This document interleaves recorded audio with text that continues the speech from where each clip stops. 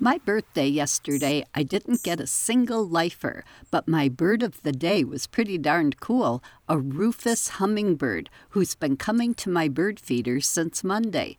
She showed up on the next block of Peabody at some point before Halloween, and when my neighbor Jean found out about it, she told me and set out her own feeders. Of course, I had to set out my feeders, too. This has made it more complicated for birders descending on the neighborhood to add her to their county and state lists. They don't know whose yard she'll be in, but birds like to have options. I'm making my sugar water using a rounded 1/3 cup of sugar per cup of water. This is on the strong side, but still within the natural sugar concentration range of flower nectar. Hummingbirds need enough water to metabolize sugar, but the cold, wet weather we're having right now means she needs a bit more calories relative to that water.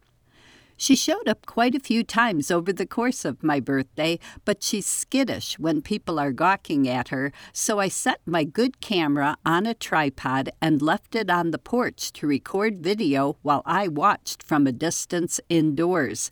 I got one really good video of her arriving at the feeder and pigging out. That video is in slow motion, so it lasts exactly 3 minutes, even though she was there for less than a minute. Hummingbirds are, of course, extremely rare vagrants in November. I had another female rufous hummingbird back in 2004. She showed up on November 16th and stayed in my yard until December 3rd, surviving a blizzard and a night with temperatures plunging into single digits. She left at mid-morning on a sunny, mild day after filling up starting before dawn, so I'm sure she managed to get pretty far, though I devoutly hoped she'd run into more yards here and there where people were still keeping out their hummingbird feeders with reasonably fresh sugar water. Late hummingbirds are so rare that, of course, few people leave feeders out for them. It's been 17 years since my last one, which isn't much of a payoff for keeping a feeder out and the water reasonably fresh for 2 months after hummingbirds are essentially gone. One rehab center was telling people earlier this fall to take in hummingbird feeders so they don't create what they called a, quote, food island that could keep them north too long. But the hummingbirds that breed here, ruby-throateds, simply do not stick around later than each individual needs to get its body ready for its long journey. The only times I've ever had a ruby throat in early October, it stopped momentarily, pigged out, and immediately moved on. My feeder was just an emergency wayside, not a food trap. No matter how long people leave out their feeders, stragglers after early October up here never include ruby-throated hummingbirds. These late hummers are always vagrants from other ranges who simply chance upon our feeders. They wander on when they get their body fat back up. Some of these hummingbird stragglers, of course, do die, as do birds in our yards during every other season.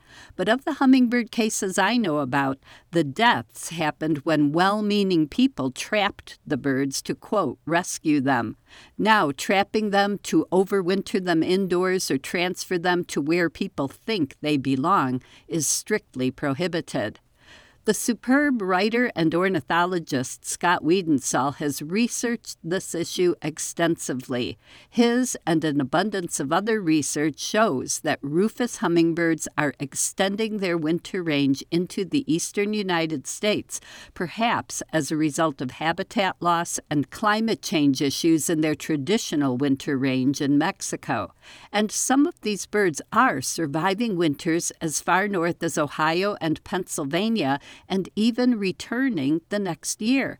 In 2014, a banded hummingbird in State College, Pennsylvania, survived air temperatures of -9 degrees Fahrenheit and wind chills of -36.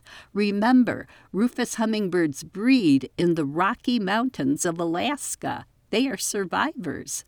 Birds understand their lives and their needs far better than we arrogant humans do. When I had a chickadee with a deformed bill and missing toes, I trusted that the little guy would do what it needed to survive as long as possible, and a year later, it successfully fledged a brood.